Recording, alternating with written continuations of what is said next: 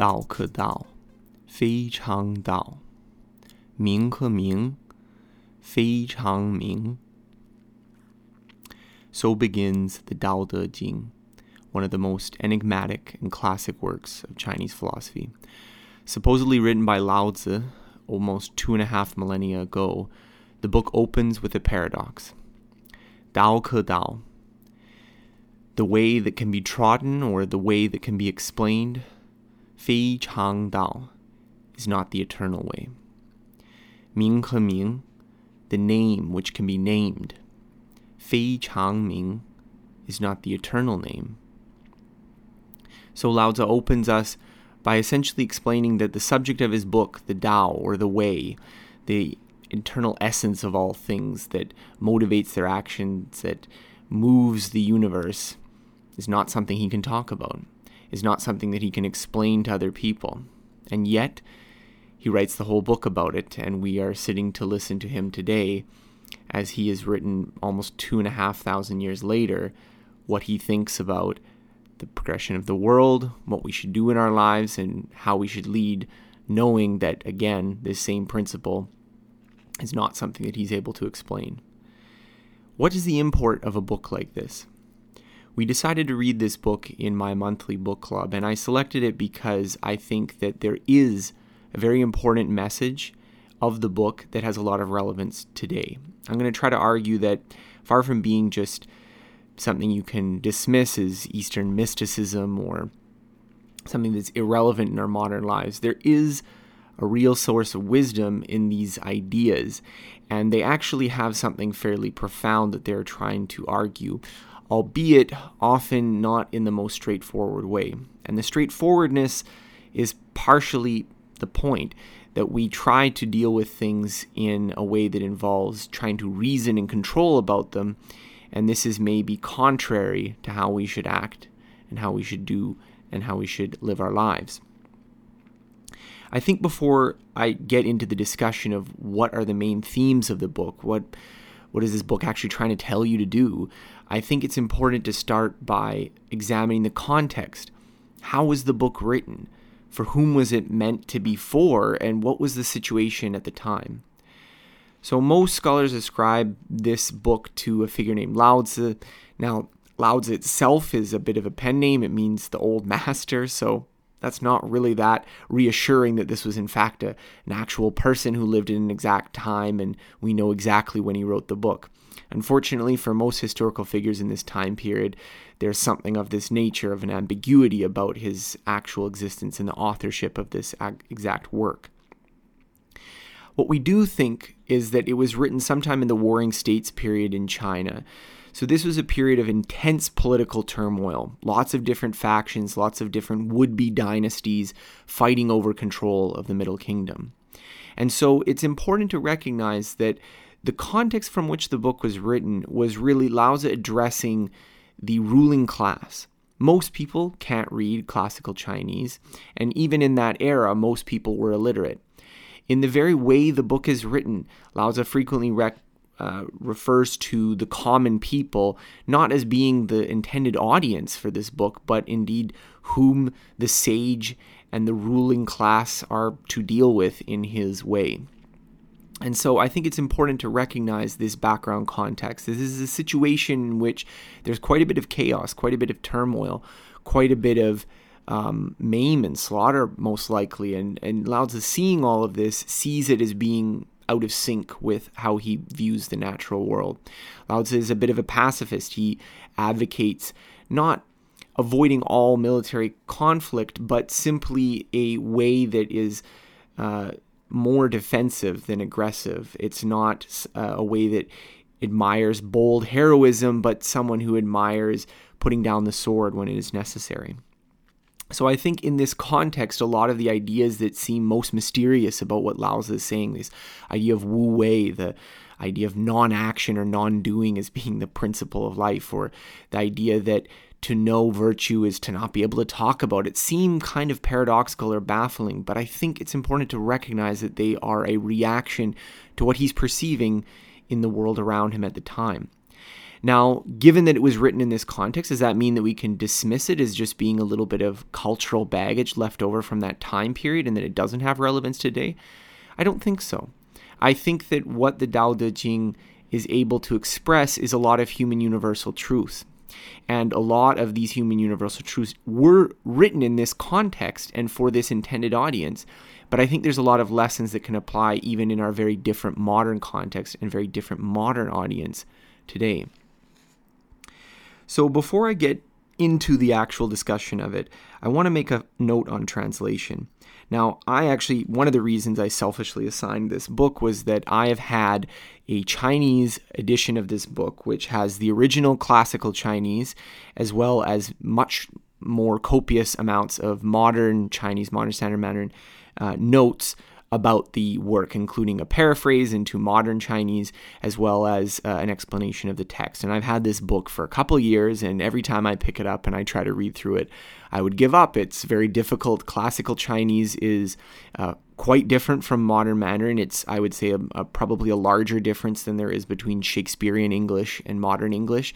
Again, we're thinking about Shakespeare was written only maybe several hundred years ago, whereas Lao Tzu wrote this work almost 2.5 millennia ago. So there's really been a large change both in the background culture and also in the language itself since then. So even most Chinese people who have not studied classical Chinese cannot fluently read Tao Te Ching in its original text. So that being said, I decided that I would try to go through it with the Mandarin, try to go through it with the classical Chinese, and then also to accompany it with some English translations. So really, we're talking about a very short book. The original is only about 5,000 characters, so it's quite succinct. But reading it over multiple translations gives one a different impression of it, I think, than if you just read a single English translation. I'd say this not to sound pretentious or not to sound, you should read it in the original language. Obviously, if you haven't spent a number of years already learning Chinese or you don't speak it as a native language, it's probably not worth the effort to go out and learn Chinese just to learn this book, unless you're extremely interested. However, I do think that it's important to note for the English reader, particularly the one who maybe has only read one translation before, that the way classical Chinese works is it's extremely dense. That the way it was written depended a lot on the reader having a lot of allusions and context to draw upon what does this word exactly mean. And so very often when you see English translations side by side, they may look nothing alike. One may have 3 paragraphs to explain something that the other translation does in one sentence. And this may seem baffling. How is this even possible to do this? And yet, that's sort of how it works. That what is being implied is all these cultural associations, all these linguistic associations that maybe we don't have. And so to do a direct translation is incredibly difficult. This is added to the fact that what Lao Tzu is trying to explain in this book is a kind of mysteriousness. He's trying to provoke you to stop thinking about the world in terms of rationalizations and schemes and little plans and ways that you're going to take advantage of things, and trying to quiet those notions, to seek a kind of stillness in your own thoughts and in your own feeling about stuff. So in a sense, it's closer to poetry than it is to a kind of philosophical text in the kind of Greek or Western view of the word.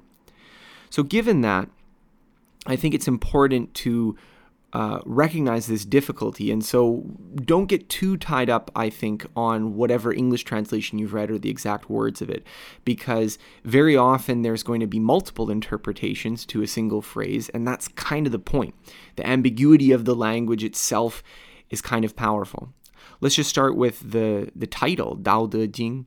So Tao means way. In this case, Lao Tzu is using it as a metaphor to describe this kind of essential animating principle of all things.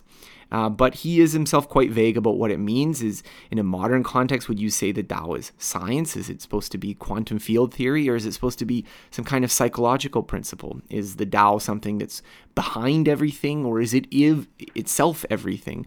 The metaphysics are not super clear. Additionally, we have multiple interpretations of this word. So the Dao Ke Dao that opens the book has the way that can be Well, some people translate it as the way that can be trodden, maintaining the similarity between the two words. Other people say the way that can be explained or the way that can be spoken. So you can really see how there's a lot of difficulty English translators and even modern Chinese translators have in how do you render a faithful rendition of what Lao Tzu was saying. So Dao De Jing can be translated as the way of virtue. Dao means way, and De means virtue, and Jing means a classic or a collected work. So it could be the way of virtue, it could be the virtue and the way, it could be the way and virtue. So really there's a lot of possible interpretations here, and I think preserving that ambiguity rather than trying to clear it up is partly what we're after here. So I want to talk about three main ideas in this discussion podcast. I think these are the main ideas that even if you decide not to read the Tao Te Ching, these are, for me at least, the main things to take away that a modern person could appreciate and could maybe implement in their life. The first is Wu Wei. So Wu Wei is a very interesting concept which essentially translates to non-action or non-doing. And this is what Lao Tzu holds in the highest esteem, is that the people who can act without doing, the people who can lead without leading, teach without speaking, manage affairs without having them trouble them. So this is an important philosophy of what practically a person should do in this context. The second is the Tao itself.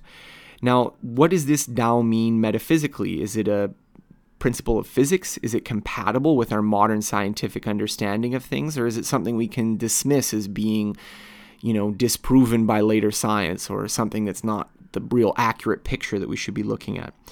And I tend to lean much more on the scientific view of things. And so I feel like my interpretation of the Tao may not be the one that all scholars would ascribe to, but I think it's a way of reconciling what is essentially a view that's quite different from how we see things, but yet potentially compatible.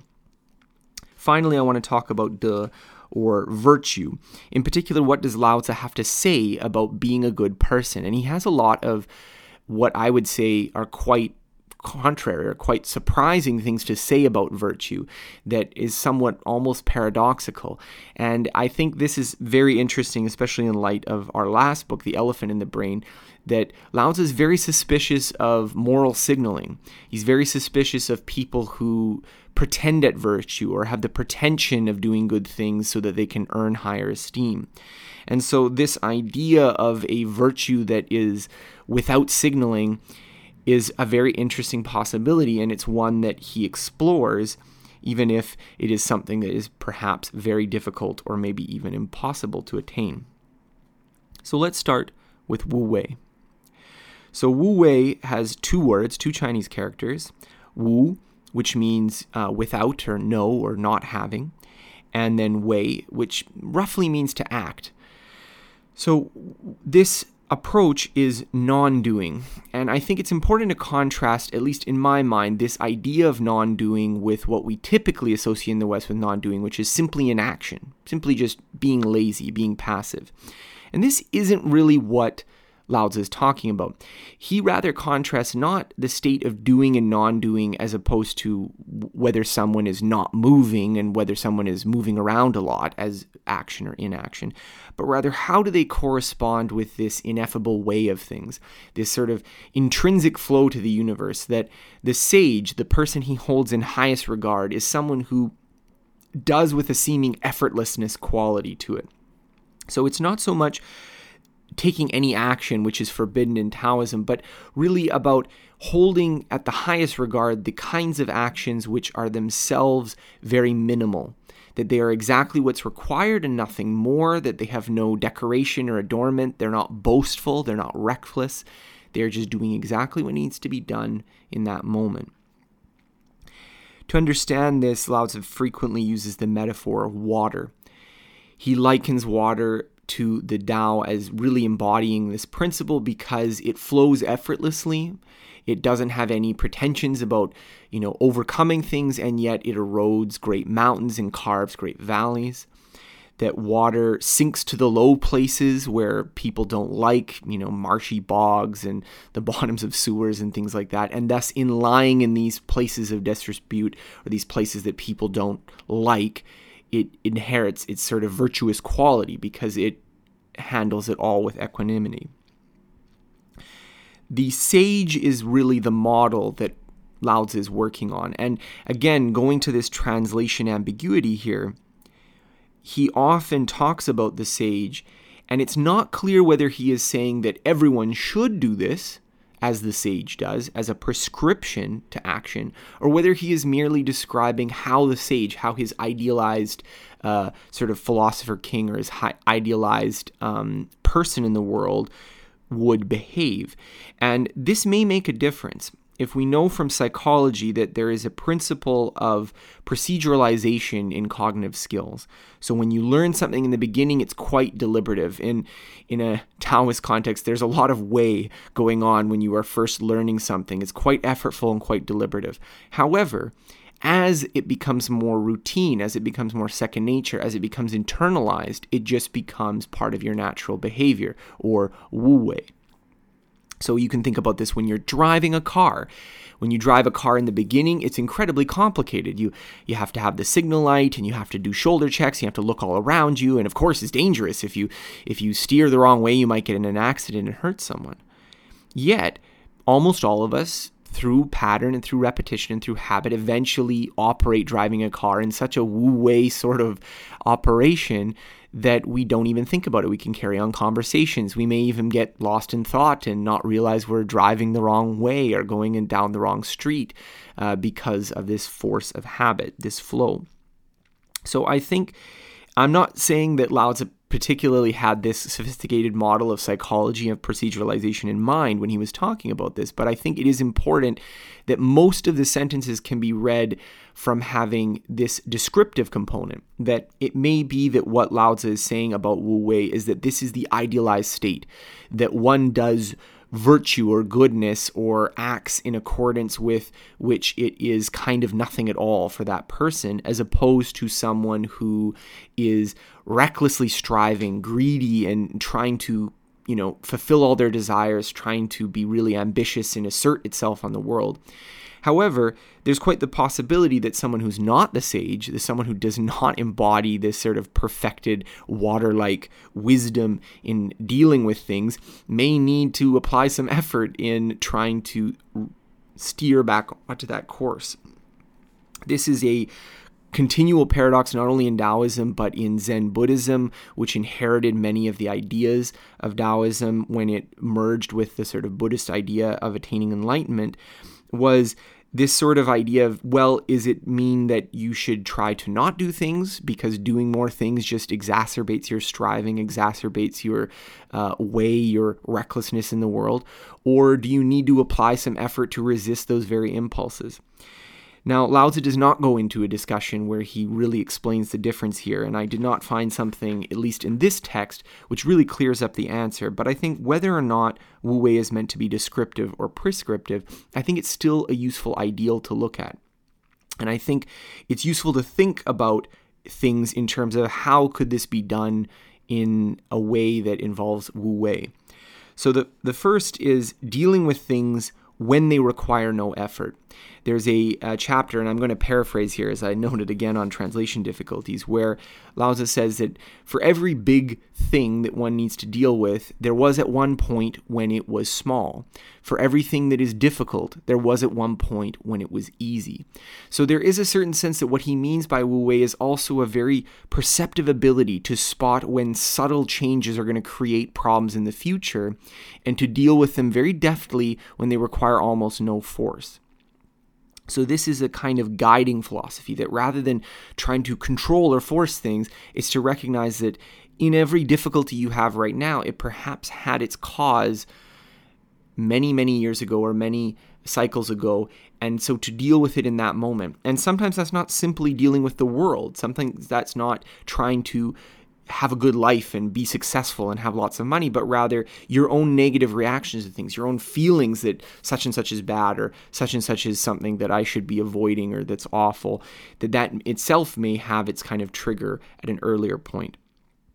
I can speak from my own experience, having just briefly explored meditation, that one of the things that I found when I started meditating is that many times when I work myself up into an anxious state or an angry state or some unpleasant state, that these states very often had quite subtle thought patterns or impulses where there was not the feeling associated, but they went by unnoticed, and then they became kind of emotional turmoil over perhaps a few minutes or maybe even an hour or more, sort of in the background, in the unconscious. And then it was only at that point that I realized, oh wow, I'm really in an unpleasant state right now, in which case it's quite difficult to deal with because, it's quite intense and it's really hard to just ignore it.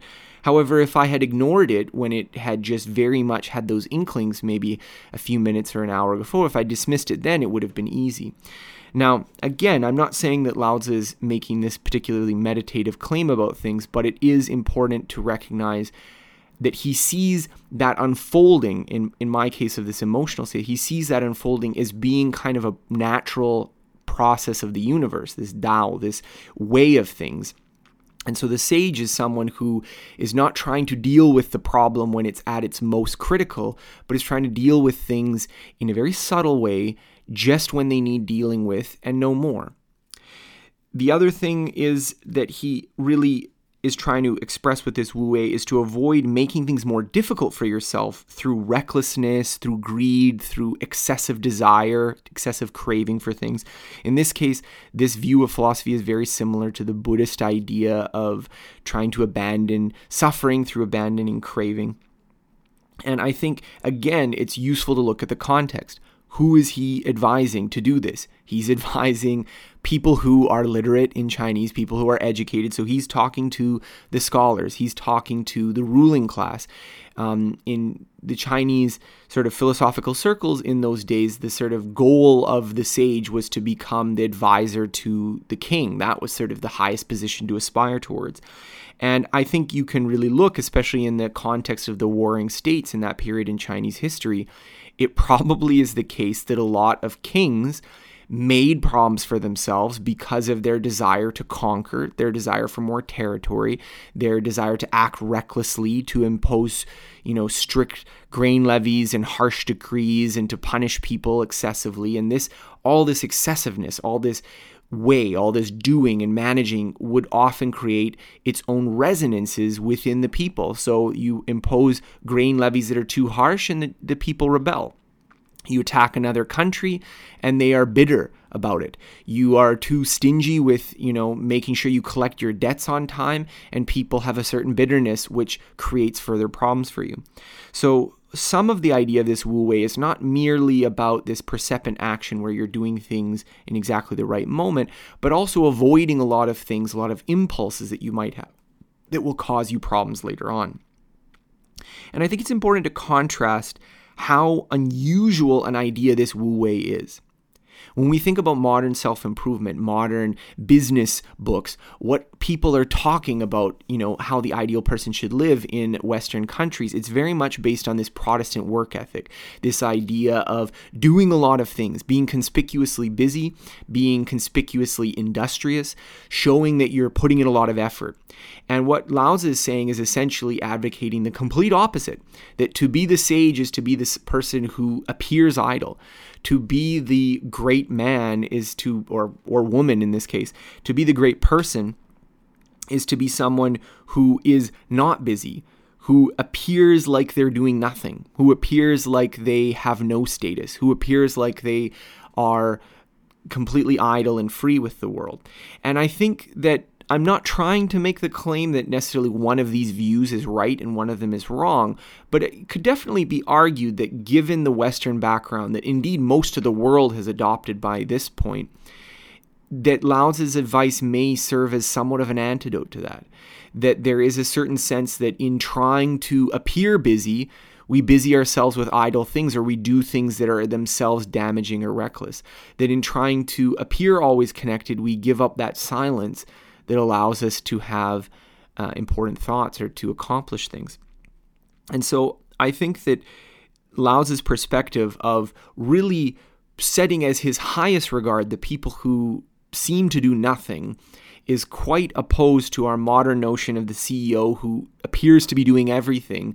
And yet, maybe Lao Tzu is right. Maybe the CEO that does a lot less and merely acts only when it is very necessary, and again in this very subtle way that carries its import without having disastrous consequences, is the right way to do things. That micromanaging our lives, micromanaging our affairs is perhaps the wrong way of going about things. Trying to constantly satisfy every desire as soon as we have them, trying to maximally achieve every goal, perhaps is maybe not the right way to do things. And I'm very aware that much of my own life has been filled with this contrast between Wu Wei and Wei, and so I'm still exploring it myself, but I think that the Tao Te Ching and Lao Tzu offer a very interesting perspective. So moving on from Wu Wei, I want to talk about, again, the title of the book, Tao. So Tao is still used in modern Chinese, a term that refers to way or path. And it's not actually the case that Lao Tzu in the actual book uses this specific word Tao universally. Very often he uses other words which again are to metaphorically allude to this thing that he can't name. So sometimes he uses the word Yi, which means one. Other times he calls it, there's one part where he calls it the goddess of the valley, or the god of the valley, meaning kind of the god of emptiness, because of course a valley is an empty space. And there's many other situations where he uses different terms to kind of refer to the same principle. So don't get too caught up in the word Tao itself as being this thing. Lao Tzu is very aware that he can't really talk about it, so he uses lots of different metaphors and allusions to point at it, to hopefully give you the idea that, okay, I can't actually talk about the thing itself, but maybe I can describe it and you can realize it personally. I think it's clear that what he's talking about is a kind of mystical experience, a kind of direct knowing, something that cannot be conveyed in words, something that cannot be thought about in reasons, but something that you can kind of just experience for itself. And this is something that I think troubles a lot of people who have sort of scientific backgrounds with Lao Tzu's words, because that's not how science works. That's not how we understand the universe in a modern secular context, is not through this direct knowing of this thing that you can't talk about, this thing that's purely ineffable, even though we're trying to, in the words of David Chapman, we're trying to F a lot about this ineffable thing. So I think there's a couple ways you can look at it. I know some people in a modern context have taken the Tao to mean a metaphysical statement. So a statement about the truth of the universe, that the universe is essentially this Tao, and all the things that we talk about are merely what is called the Wan Wu, or the 10,000 things, or the innumerable things that come out of this hidden unity, or this hidden flow of all things. And perhaps there is some truth to that. If you look at quantum physics, quantum field theory, we have a set of equations that very neatly describe pretty much the entire universe in a very limited set of things. Now, there is stuff that we haven't understood with that. There's still, dark matter and dark energy and all those kinds of things. But there's the possibility that, while Lao Tzu certainly didn't come up with quantum field theory, there's a certain sense that perhaps with all the complications and complexity of the world, it may reduce down to some simpler substance or some simpler principle or some simpler process. Frankly, I'm not as attached to the metaphysical view, despite the fact that, in the Tao Te Ching, Lao Tzu clearly talks about how this is a sort of metaphysical process, something that's coming before gods, before the creation of the universe, before the creation of heaven and earth. There's this Tao, and it's operating on things. It is the giver of all life to all things. While he's clearly talking about this in many of his descriptions, in many of the ways that he talks about the Tao, he's referring to in what, in my mind, in the kind of modern view, are clearly psychological phenomena. So I'll give an example. One of the big things he talks about with the Tao and this idea of a hidden unity behind things is the idea of relative contrast. There's a section where he talks about, well, for what would beauty be if there were not ugliness? What would good be if there were not evil? What would high be if there were not low? And what he's talking about here is essentially that as human beings, we understand the concept of beauty dependent on an idea of ugliness. If there was no idea of ugliness, then there can also be, therefore, no idea of beauty. That it depends on a contrast. If there were no contrast, they would just be nothing. There would be nothing to talk about. And perhaps that's exactly what this Tao is, the contrastless thing that we're talking about. There's nothing to describe it with because it is everything. There's nothing that there's a background for. But I think that this also has a lot of relevance in this cognitive sense, because what we do as human beings in our brain is that we are essentially trying to cut apart the world. We're trying to split it apart into different categories, into different evaluations. Some of those things may be affective, they may be subconscious, but this general process is happening. If you look at modern machine learning algorithms, which may turn out to be, quite different from how we operate cognitively, but I think are still a useful starting point in understanding how we think cognitively. Machine learning algorithms are quite frequently about getting a big neural net structure to make discriminations between things. So you feed it a lot of input, and what it is essentially doing, this is a mathematical description of a lot of these inputs, is that you can imagine an extremely high dimensional space. So, we have one dimension would be a line, 2 dimensions would be a piece of paper, 3 dimensions would be our physical space. Now imagine a hypothetical mathematical space that perhaps has thousands of dimensions or hundreds of dimensions. And what the machine learning algorithm is trying to do is trying to, of this dimension, which includes not only height, length, and width, but perhaps all sorts of features like the color of a particular pixel or how a certain tag in a database is labeled, that it's trying to find a partition or a line that can cut across that and correctly categorize most of the things as being on one side of the line, it's one way, on the other side of the line, it's another way. And so to the extent that our brains operate in a similar way to this machine learning context, it's clear that relative contrast is extremely important, because that's what our brains are doing, is trying to create relative contrast. And so what Lao-Tzu is trying to argue as well is that many of our desires, many of our impulses are an urge to get more of one thing and less of something else. So we want more wealth and less famine. We want more praise and less shame or less rebuke. We want more esteem and accolades, and we want less people disrespecting us. We want to have more territory and not lose territory. We want to have a larger population under our rule, and we want to have fewer people. We want to have the opposite of that. So what he's talking about here is that this desire, this impulse, while it may kind of have a certain truth at a relative sense, that like for right now we want to move in that direction, ultimately it has to be self-defeating. Ultimately it has to be the case that in order to make every single person happy, well, then we redefine what happiness is. There has to be a contrast to that. And so it's from this understanding of relative contrast, which I believe is a psychological principle, that he gets this idea of a Tao, and he gets this idea of how we should operate in the world. Another idea is this, that the Tao is something that we can't really understand, we can't formalize. And he has many comments where he likes, again, another metaphor, he likes the idea of the sage to being like an infant, someone who is pure and innocent, someone who has not learned about the world and thus learned how to control and scheme and do all this reckless action. Indeed, Lao-Tzu seems to have a almost somewhat derogatory opinion of acquiring the kinds of knowledge that, someone like myself or most people would consider are important. And again, this is something that's worth questioning. Why does he think ignorance is good, or why does he think being simple-minded is good? And I think part of it is that if you look at, again, the time period, there was probably a lot of people learning classical texts, this sort of ivory tower scholarship, which maybe didn't have that much relevance to real life.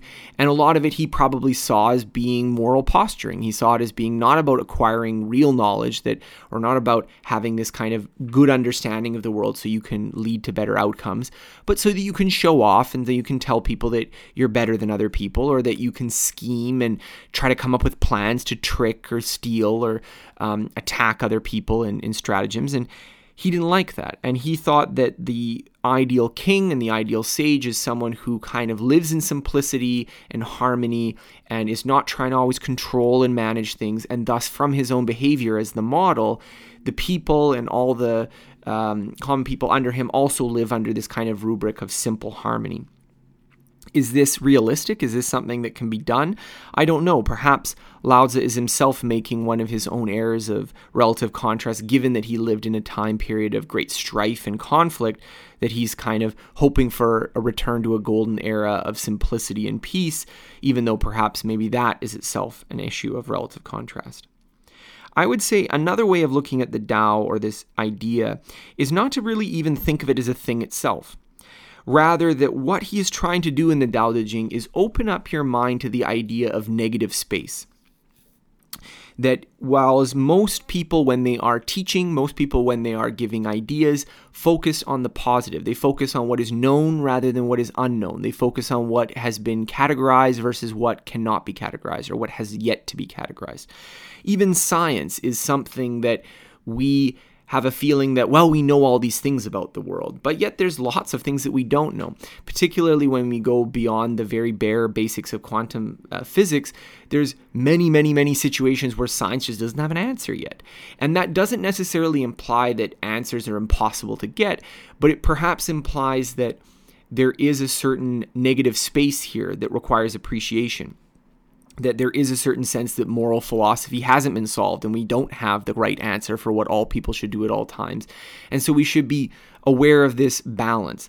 So perhaps Lao Tzu, in talking about this, is providing a yin to science's yang. He's providing the kind of negative element, the element of absence, the element that is not there, to show the unity with what is there. That this kind of Tao is him trying to talk about nothing, him trying to talk about all the nothing that pervades everything else, all the silence that occurs in music between notes. There's one passage where he talks about, if you had all sounds, you would be deaf. If you had all flavors, it would be numbing to your tongue. If you had all dazzling brightness of colors, you would be blind. And so it is by the nature of the Tao, the nature of the very absence of things, that we are able to affect the world, that we are able to actually have progress. So he doesn't see this negative as something to be overcome, something to be defeated, but something to be worked with. One of the other metaphors he uses is the idea of a wheel, that in the center of a wheel, there's a hole where you can fit the axle. And were it not for this hole, you could not fix the wheel onto a cart, and the cart wouldn't be able to move. If you did not have an empty space in a pitcher, you would not be able to drink water from it. And so he talks about the utility of this negative space. So the Tao is not a thing, but perhaps the very absence of thing itself is what he's talking about and trying to point to in this book. Now I want to talk about the final idea, and this is basically virtue. And this is something that gets translated into different terms, but I like virtue the best because virtue, I think, is closer to what he's thinking of. This isn't law, this isn't ethics, this isn't morality in the sense of fixed rules or fixed ideas or customs about how to do things. Rather, it's this kind of pure essence of what is goodness, what is the right thing to do, how you should live.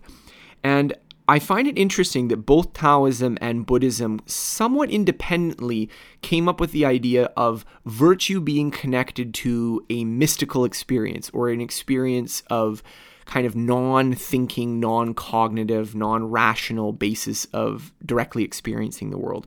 And this is quite interesting. I think that on the one hand, there's a part in probably most of our secular imaginations that says that, well, maybe mysticism, maybe that's all nonsense. Maybe that's something that's just, that's a dismissal of modern science. It's something that's not true. However, I think the more you dig into psychology, the more you realize that what we consider ourself, what we consider the motivating force for the contents of our thoughts, our imaginations, the words we speak to other people, is very frequently a self-serving kind of tool, that it's not really trying to represent reality, that it is trying to manipulate things to create the best image, which is very often at least partially false. This is something that we talked about in last month with the elephant in the brain, that maybe most of our behaviors and most of our conspicuous thoughts and actions are of this kind of deceptive signaling quality where we're trying to do one thing, but we're really, trying to pretend to do another thing. And so I don't know whether it's the case that it is possible to have an experience where this is removed or even lessened. It may just be an ideal to aspire towards, or it may even be a self-defeating one if it's the case that, people who have these kinds of non-cognitive experiences devoid of a lot of thinking and ideas and scheming, perhaps maybe they're not that moral. Maybe it's that they're just pretending to be moral the way that many other people are. I don't know. But I do think it's very interesting that he draws this connection, and to note that this is a very different connection than was drawn in the West. In Western philosophy, the whole idea was that if we know more, if we can codify the rules, if we can figure out what is the basis of morality, whether it's the Bible, whether it is the categorical imperative as Immanuel Kant, whether it's, principle of utilitarianism, all of these ideas in the Western philosophical tradition basically say that if we really thought about it and we really came up with good rules and principles, then it would be at least possible in theory to live a moral life. And what Lao Tzu is kind of saying is almost that this is maybe moving in the wrong direction. That if we wanted to be more moral, if we wanted to embody virtue, that we need to move away from all of this thinking and philosophizing and scheming and have this kind of direct, simple awareness of reality and move within it. I don't know. I don't know whether the West or the East was right on this point, but I do think that it's worth thinking about because I feel like the assumptions of Western philosophy are so taken for granted. It's so taken for granted that philosophizing should lead to good outcomes that point itself has often been neglected, and it's something that, at least in traditional philosophy, often doesn't get as much face time as it probably should. Another part of De, or the way of virtue that Lao Tzu describes, is a kind of diminution of the self, a minimizing of one's desires, a minimizing of one's attempt to control and manipulate and to speak and to really do a lot of things to try to interfere in the process of things. I think this is a very interesting philosophy too. Again, it's worth noting that the background context for this is that he's trying to give advice to a ruler who may, in his doing, do things that are quite bad, that the default for action is probably so horrible for the kings that have universal power that, perhaps non-doing really is truly an enlightened philosophy that maybe goes overboard in our modern world. I don't know. But what I do think is interesting is that this kind of gives Taoism a sort of anti-self-improvement feel, because self-improvement is about how do you construct your life in such a way so that you get better outcomes for you, so that you have a better career, so that you have a better relationship, so that you have more money, so that you are more fit, so that all of these things accrue to you and you become a better person. Whereas what Lao Tzu is really trying to do is to diminish that, to avoid seeking status, to avoid seeking wealth, to be okay with having less, to having a kind of pleasant demeanor and equanimous abiding in just all the things that happen. He talks about how you should treat misfortune as you treat great success. Why? Because when you are successful, then you're worried about losing the fortune. When you have misfortune happen, then you are upset about that. So the way to avoid this paradox is simply to treat them both equally, that when people are good to you, you should treat them with kindness. When people are bad to you, you should treat them with kindness. So this is a very different way of doing things. And indeed, this selflessness, this ideal of removing the self or diminishing the self is common in many religions and quite contrasted with a lot of self-improvement advice. Now, this isn't the case that Lao Tzu is saying that, we should just do nothing, and doing nothing is therefore the cultivation of oneself. There are many passages where he talks about cultivation, self-cultivation. But this self-cultivation is, again, in the sort of meditative view of diminishing one's desires, diminishing one's reckless and greedy attitude towards things. And as Lao Tzu says, if one acts in this way, then kind of all will be all right in the end. So I find this aspect very interesting because it perhaps avoids some of the conflicts that were related to us earlier. What Lao Tzu is very critical of is what I'll call the pretension of virtue, or the idea of being a moral person such that you are lauded and esteemed and you get fame and acclaim for being a good person. Lao Tzu really, it's not that he says this is necessarily bad, but he recognizes that that is what most people are seeking. And because their intentions are not pure, they often are not very moral people, despite pretending to be so. So he frequently makes the case that, the ideal king is someone who kind of disparages oneself, calls himself an orphan, calls himself kind of a malign, calls himself something that most people would not want to be referred to, but in doing so, in debasing himself, in lowering kind of the public opinion of him, he kind of paradoxically reaches a higher perfection. That water, in its flow down the mountain and going down into the low-lying places with stench and decay, kind of attains its true virtue by willingness to compart with that, or willingness to stay there in those low places. What Lao Tzu is really talking about, I would say, is a kind of the paradox of living a good life. That if you direct your action and your will and your conscious mind to say, you know what, I'm going to be a better person, there's a good chance that that's partially false, that that's partially a kind of scheming on your part to appear more virtuous, to appear more benevolent. We talked about this last time in The Elephant in the Brain, which didn't really propose a solution, which didn't have any real answer to what we should do about our own hypocrisy, or even if it's possible to avoid our own hypocrisy. But Lao Tzu is apparently aware of this issue, and the way he's suggesting it is, again, kind of this diminution of the self, a kind of lowering or lessening of this rationalization faculty, this ability to talk and rationalize and scheme, that he wants us to just kind of appreciate how things are in a direct way and to try to make ourselves adjusted to that flow. And I think in light of modern psychology, this is probably not the worst thing to suggest, despite how paradoxical it might sound to our ears. I want to leave one of my favorite lines of the book is that he talks about these issues and kind of aware of his own self-contradictory nature. He says, true words appear paradoxical or often appear contradictory. So his idea is often in making these things which are seemingly opposites and showing the hidden unity behind them. When he talks about how to live a good life, you may have to give up the idea of living a good life, that to do things, you may have to give up the idea of doing things, that to be this sort of great person, this great sage, you might have to give up the pretension of sagacity or the pretension of trying to be that.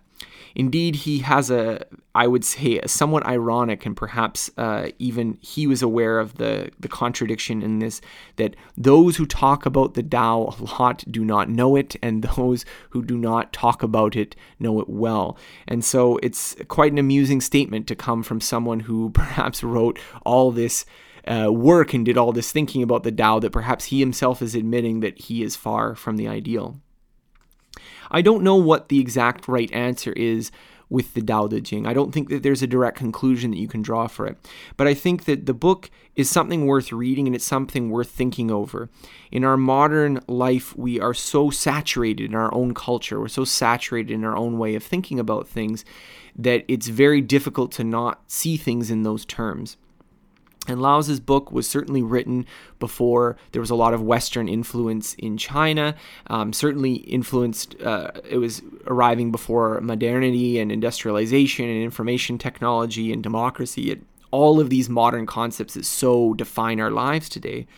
But yet I think there is a truth to what he's saying, and perhaps something that requires integration, that perhaps in every culture, in every society, there is a desire to pull in a particular direction, and that the opposite pull maybe has some value because, again, our own tendency to rationalize, our own tendency to scheme and to come up with plans that benefit ourselves, that perhaps virtue does require a retreat into this way. This is going to be the end of this particular podcast for today. I highly recommend reading the Tao Te Ching. If you are not versed with Chinese at all, I highly recommend reading. There's multiple versions online. Read some translations that have the English side by side so you can get a bit of a flavor of the ambiguity there. Obviously, reading it in Chinese is very difficult, despite being quite a short book. This took me the most time of any of the books I've done so far in the book club. And I think that has a downside, but I think as well, these are very subtle ideas that are probably worth reading more than one time. Thank you very much for joining the podcast. I will be back next month with our next book, The Enigma of Reason.